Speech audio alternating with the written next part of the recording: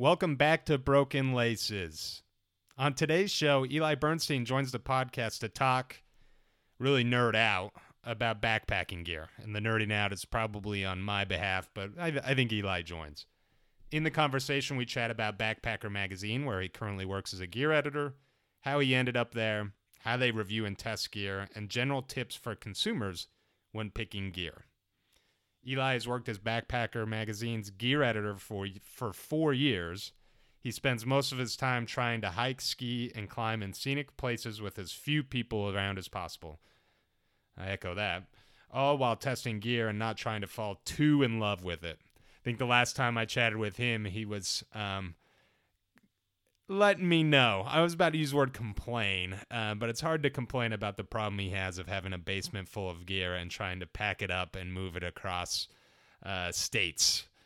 So I found Eli's enthusiasm and knowledge about a gear really an engaging listen, and I think you'll pick up a few nuggets on what you may need to pay more attention to in your next gear purchase. Plus, his trails and ales section has already been marked on my hiking to-do list. Let's get into our conversation with Eli.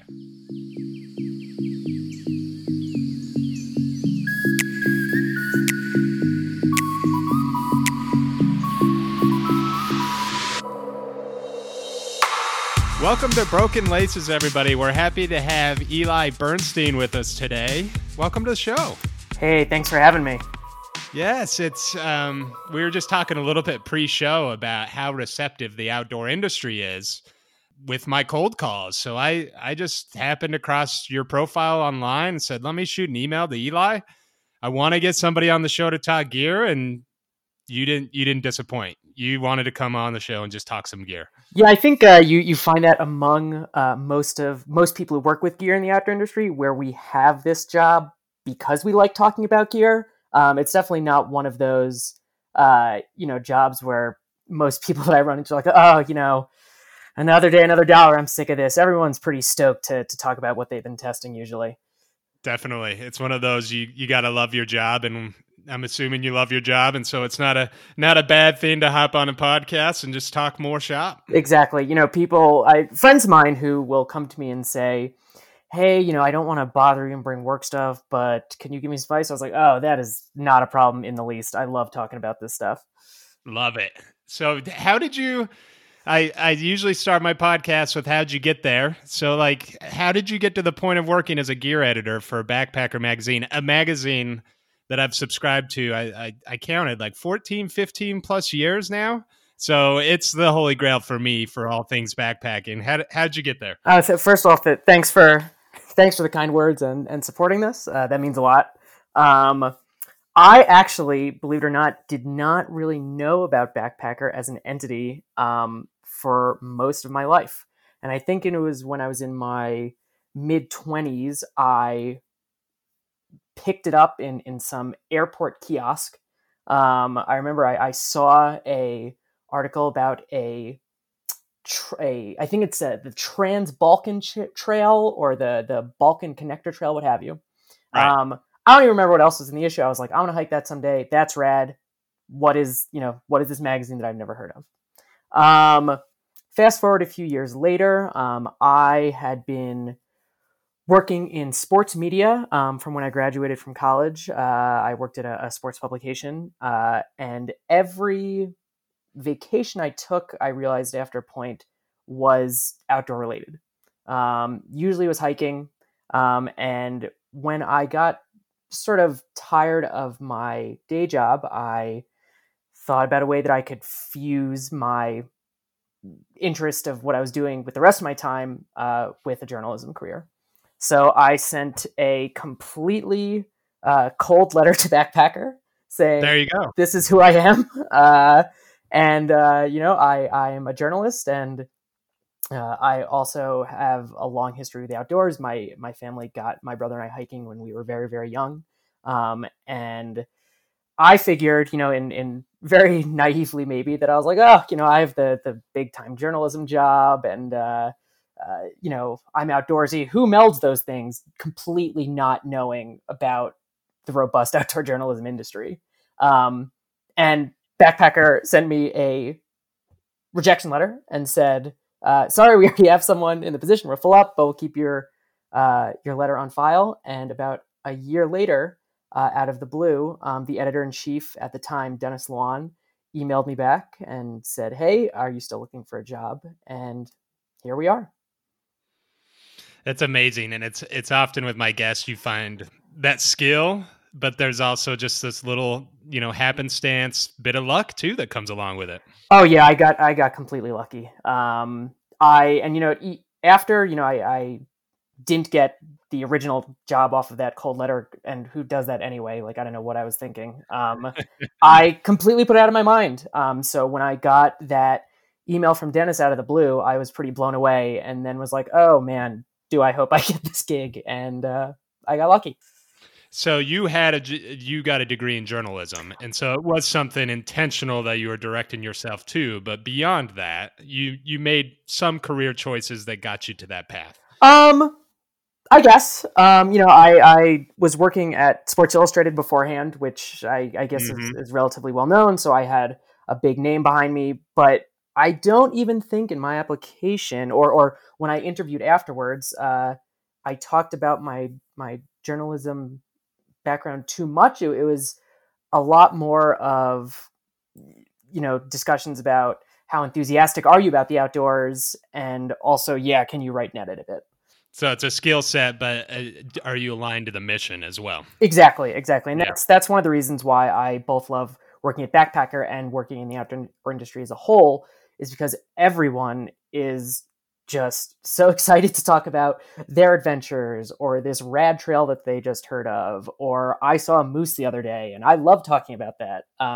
So it's really, I found my people in this industry, and I'm thankful every day for that. Well, 5 minutes in, we've already learned proof in the pudding. A cold call or a cold email sometimes pays off. I love the theme already. But my next question is about this relationship you have with your readers. And I call Backpacker kind of the honest broker for gear, where you have to satisfy your readers, but you also have these working relationships with the gear industry, the makers.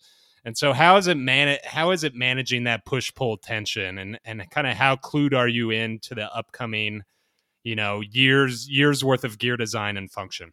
So that's a good question. I think first and foremost, our fidelity is to our readers. We want to bring them completely unbiased, very informative reviews of the gear that we've been testing. Of course, I do have very good working relationships with most, if not all, of the major gear companies out there, and they know that we want to be honest. They like that about us. Because, I don't think any gear company wants to be known for a product that doesn't do something that they claim it does. And gear companies are both very happy when we give a honestly good review to that our readers can read, and they're also totally fine with getting honest feedback. There have been many times when either myself or another tester for Backpacker has, given a gear company feedback that doesn't make it into the review. Say, hey, we really like this feature, but what if it did this, or why doesn't it do this? And a couple times we've had companies say, oh, we haven't thought of that, or oh, actually, you're using it wrong. It does this, in which case we have to go back and look at it again. Sure. But being objective is the best, benefits both our readers and the gear companies themselves. Of course, I was taught when I first got this role that any product, from the smallest, rubberized twist tie to a $1,000 tent, is someone's baby at the end of the day. That, someone put so many hours of design and thought and passion into creating a piece of gear that we never, and I never, I guess, but the Backpacker staff as a whole will never just turn to someone and say, hey, this is terrible, because that is really not being respectful to the body of work that went into it. So we are always happy to offer constructive criticism, and that is sort of keeps relationships with gear companies healthy. In terms of featuring products or not, companies these days are well aware of, we have an edit lineup and have a goal for a certain number of products that we want to put in either an online article or in the magazine. And we do still have to be selective. And I've never gotten a ton of pushback for, hey, why didn't you include this? As long as we can give a company an answer that's based on testing and based on our experience with it.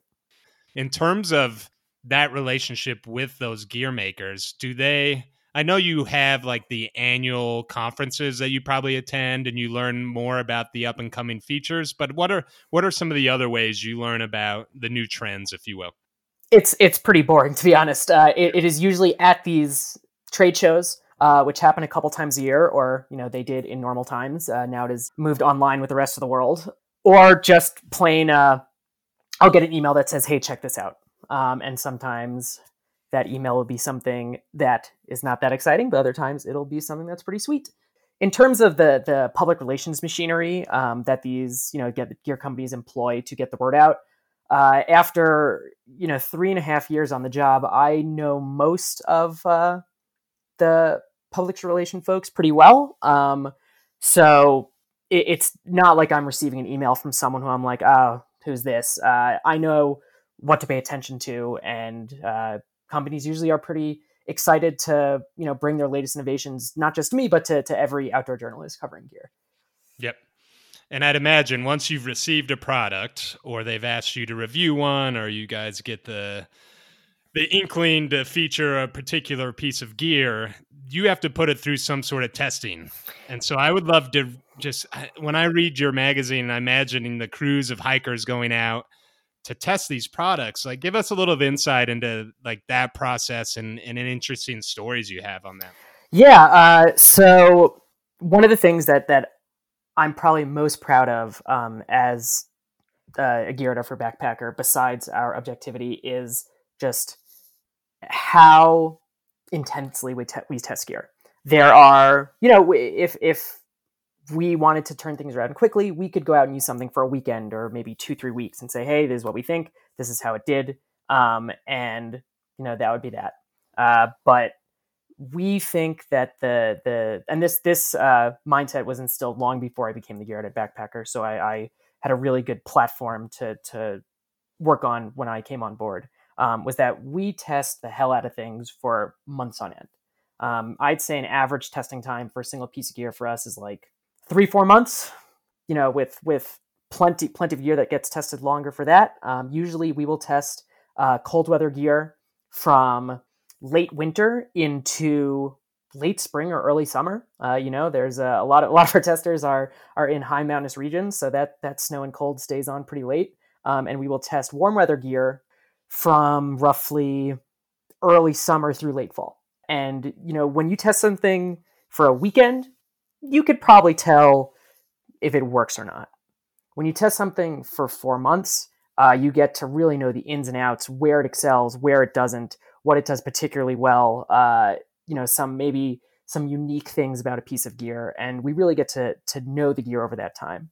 In terms of interesting testing stuff, unfortunately, I do still have a desk job. So I am not just running around in the wilderness all the time. If it was up to me, I would, but we do have work to do at a computer.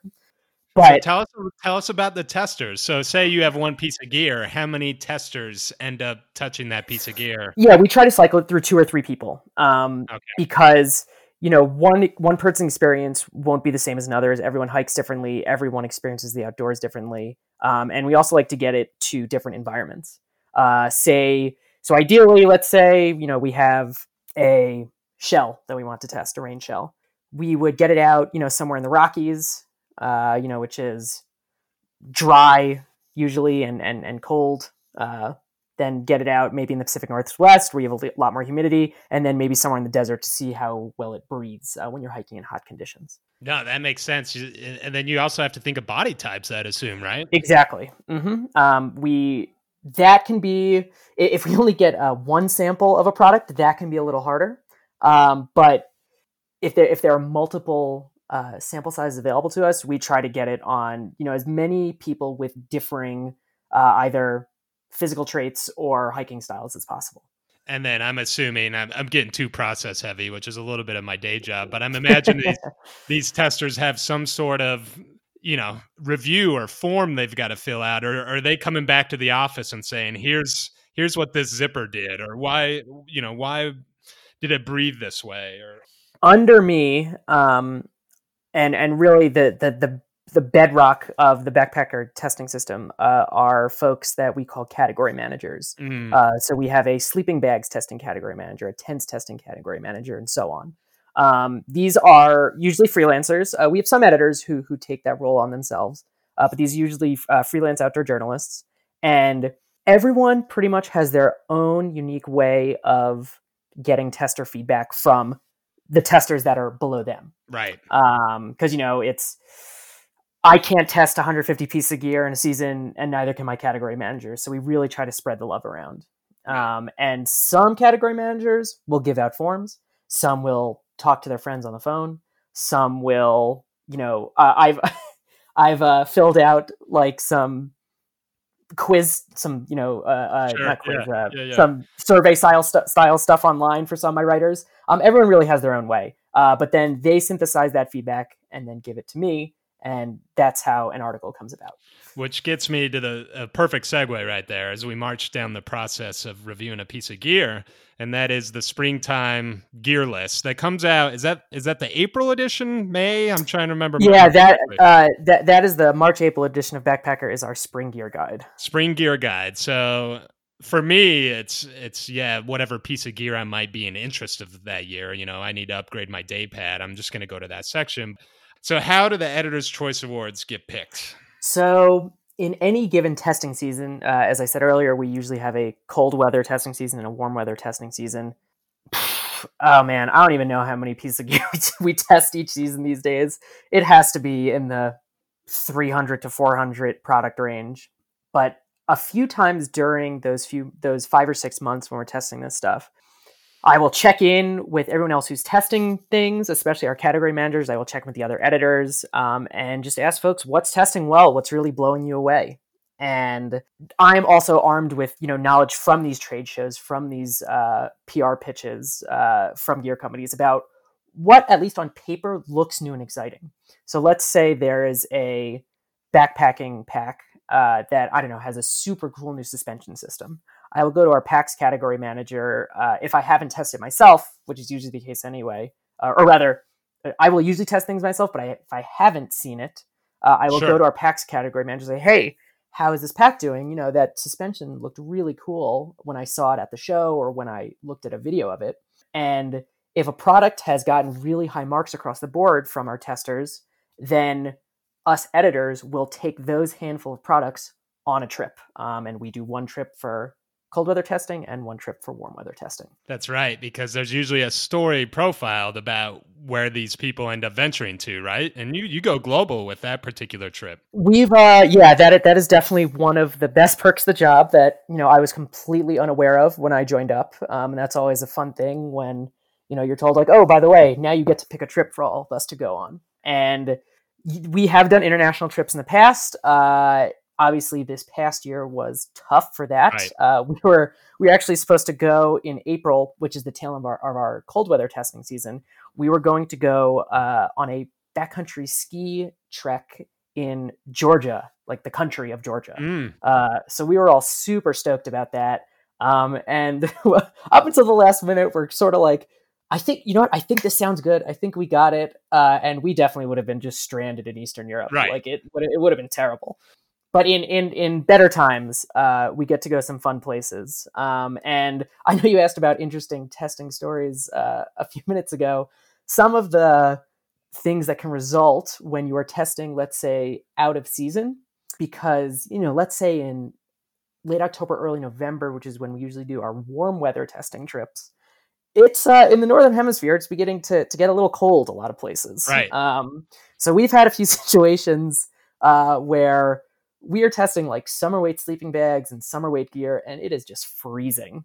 We got about 5-6 inches of snow on a trip in Catalonia a couple of years ago, and it was just the most miserable night I've ever spent outdoors. Like, we were running sprints up a hill next to camp to try to keep warm. It was brutal. Yes. I mean, you're telling me you're going to Catalonia and we're going to go to Georgia, and I can't recall all of the others, and I'm super jealous over here. But yes, tell me more bad stories to make me feel jealous.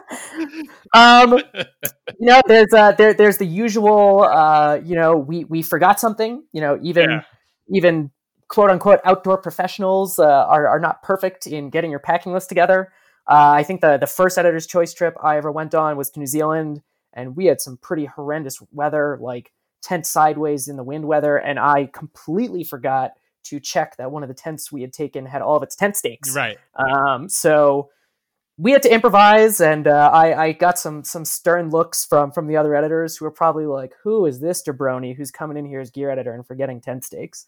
But now I know to check no matter what. One of the things that I deal with a lot personally is I applied to be a gear editor and like being a gear editor because I guess feel very strongly about pieces of gear that perform well for me. And under normal circumstances, I'm definitely the person, and was before I got this job, who would have a favorite pair of boots or have a favorite pack and just use it every single chance I could, and would form I don't want to get sappy, but let's say form a bond with this piece of equipment. I can't do that anymore because I have to test so many things. So there have definitely been times where I'm pretty bummed to have to give up using a tent or a pack or a pair of boots so I can go test an unknown on whatever trip I'm going on. Yeah, you're going to somewhere beautiful, and you'd rather just things go well. You don't need to things right now. I have not had many abject failures, and I think I don't have any wood around me, but I would knock on it if I could, because it definitely happens. But I've gotten lucky where I've not had any abject gear failures that have put me in a uncomfortable situation out in the wilderness yet. Nice. Thank you for sharing. I want to switch gears and ask you some kind of quick lightning round types questions on gear. And I'm usually the most victim of my own lightning round questions and asking longer questions than provide you time for. So what's the simplest gear that you provide recommendations for? It just comes down to, a simple binary maybe. A tent. A tent doesn't, matter about, your body type or, usually what type of hike you are. Either it works and it's comfortable to sleep in, or it doesn't. Right, and it's space, size, 3 season, 4 season. Like they're space, size, weight, stability. Yeah. Yep. What's the most difficult?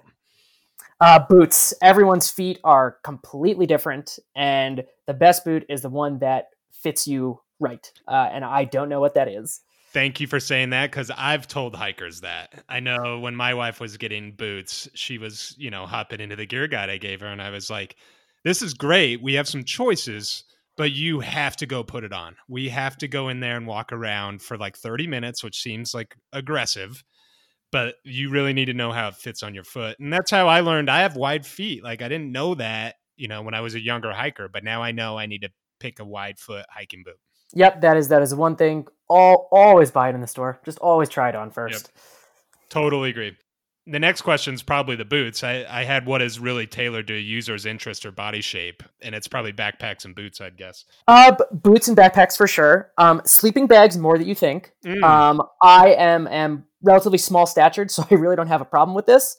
But I have a lot of long-limbed friends or larger friends who cannot sleep in some bags because some of let's say a really space efficient and heat efficient mummy bag will not work for those types of people. I found that difficult, and just kind of knowing my sleeping style too. Like I feel like normally people, search for temperature or fit, and I'm just like, hey, I want to lay on my side. Like, what's the best sleeping style bag? And that's hard to find. I'm also a side sleeper, and I've just gotten used to the fact that no bag will ever really never accommodate that. Yeah. Yep. There's a new one, not to get too topical, but it had kind of the expandable vents. Vents is the wrong word, but it gives you like 10 inches of extra circumference. Yeah, so I'm pretty sure that is the Big Agnes, is it the Starfire maybe? Ooh. I think it's the Big Agnes something. Right.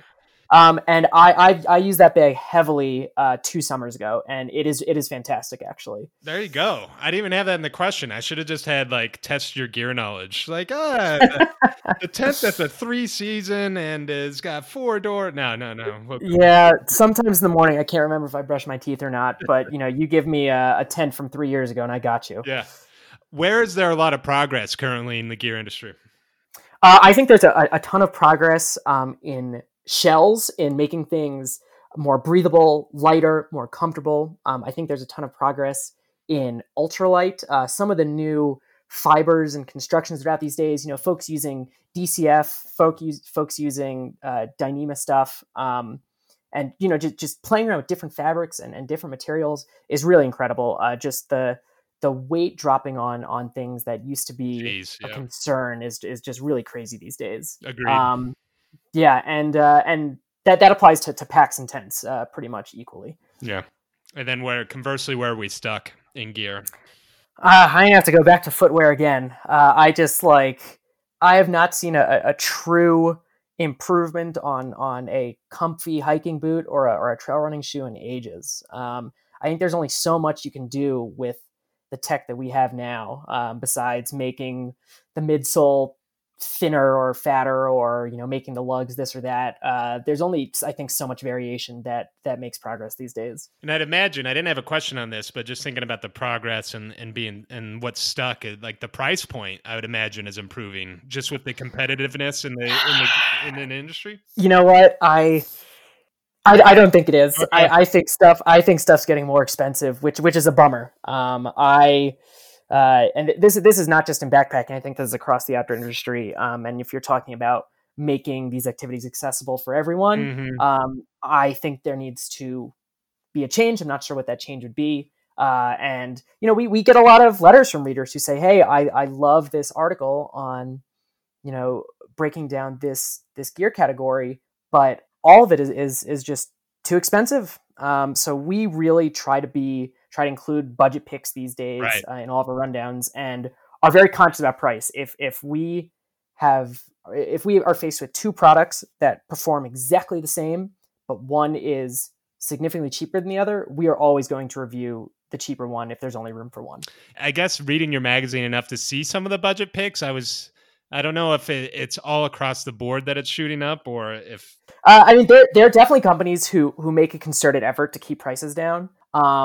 Just off the top of my head, like Sierra Designs and Kelty have always been known for making gear that can perform, with the high price competitors, but you're really not paying as much.